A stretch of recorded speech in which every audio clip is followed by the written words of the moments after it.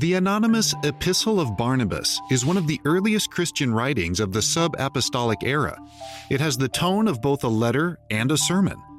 The author, recipients, location, and date of the epistle are a mystery. The name of the author is not explicitly mentioned in the epistle. The author claims not to be a teacher, but certainly writes like one. Clement of Alexandria supposed the author was the apostle Barnabas, Paul's missionary companion, which may account for the title of the epistle, but the general consensus today is that the author wrote later than Barnabas's lifetime. The identity of the recipients also remains a mystery, but they were praised for their Christian goodness and love in the introductory section. There is no mention of the location of the epistle's author or recipients. However, most scholars suggest Alexandria because of the epistle's strong use of an allegorical interpretation of Scripture, which was common in Alexandrian literary and religious education at the time. Guesses as to the date of the epistle range from AD 70 to 200, but the epistle was most likely written sometime in the early 130s. The author mentioned that the epistle was written in order that the readers might have, along with their faith, a perfect knowledge of the doctrines of the Lord. The epistle consists of two clear sections. Chapters 1 through 17 are doctrinal in nature and serve to form an explanation of the superiority of Christianity over Judaism. Chapters 18 through 21 are subtitled The Two Ways and are practical in nature. A variation of the two ways was also found in the Didache, an earlier Christian instruction manual. This has led some scholars to suppose that the two ways might have been a separate Hebrew document that predated both the Epistle of Barnabas and the Didache. Overall, the allegorical or symbolic approach of the epistle has the feel of an apology against the Jewish interpretation of scriptures and Jewish law practiced as it was in that day. The matter was urgent because the days are evil, and Satan possesses the power of the world. The main section of the epistle notes that God did not need sacrifices like the pagans offered their gods and the Jews offered theirs. As David said in Psalm 51, God desires a broken spirit rather than animal sacrifices. God's people were told in the Old Testament to avoid eating certain foods because of the sin each unclean animal represented in their own natural habitats, especially pigs.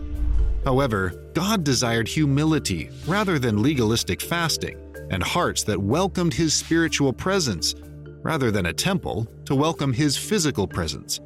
While God intended to give the covenant to Israel through Moses, the people chose to make a golden calf.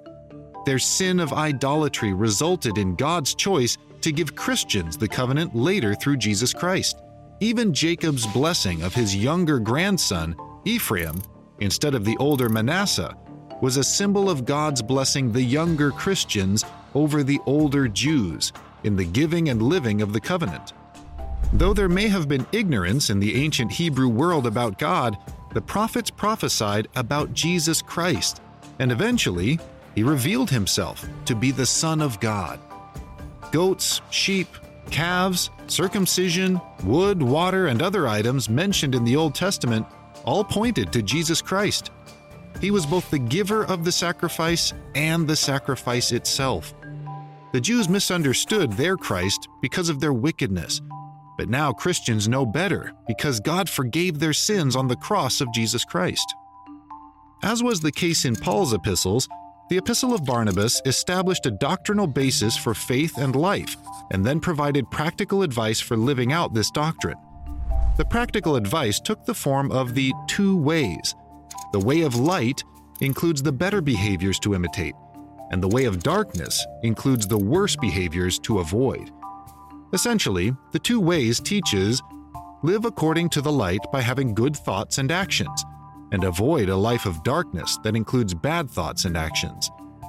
The epistle concludes with a reminder that the second coming of Jesus is near, so the readers ought to live in wisdom, intelligence, understanding, and knowledge of God's judgments. This way, they will be ready for the final judgment day. That day will be coming soon, according to the epistle, because the 6 days of creation correspond to 6,000 years, the Sabbath day to the current millennium, And the 8th day, a symbol of the day on which Jesus Christ resurrected, will be the beginning of the future life and heaven.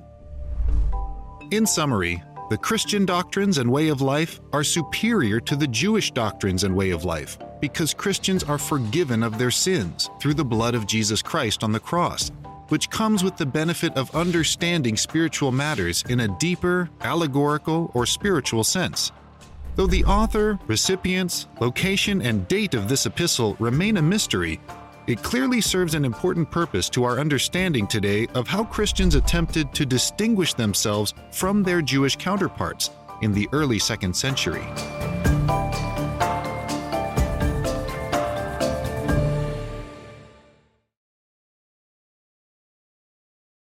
Thank you for watching this video.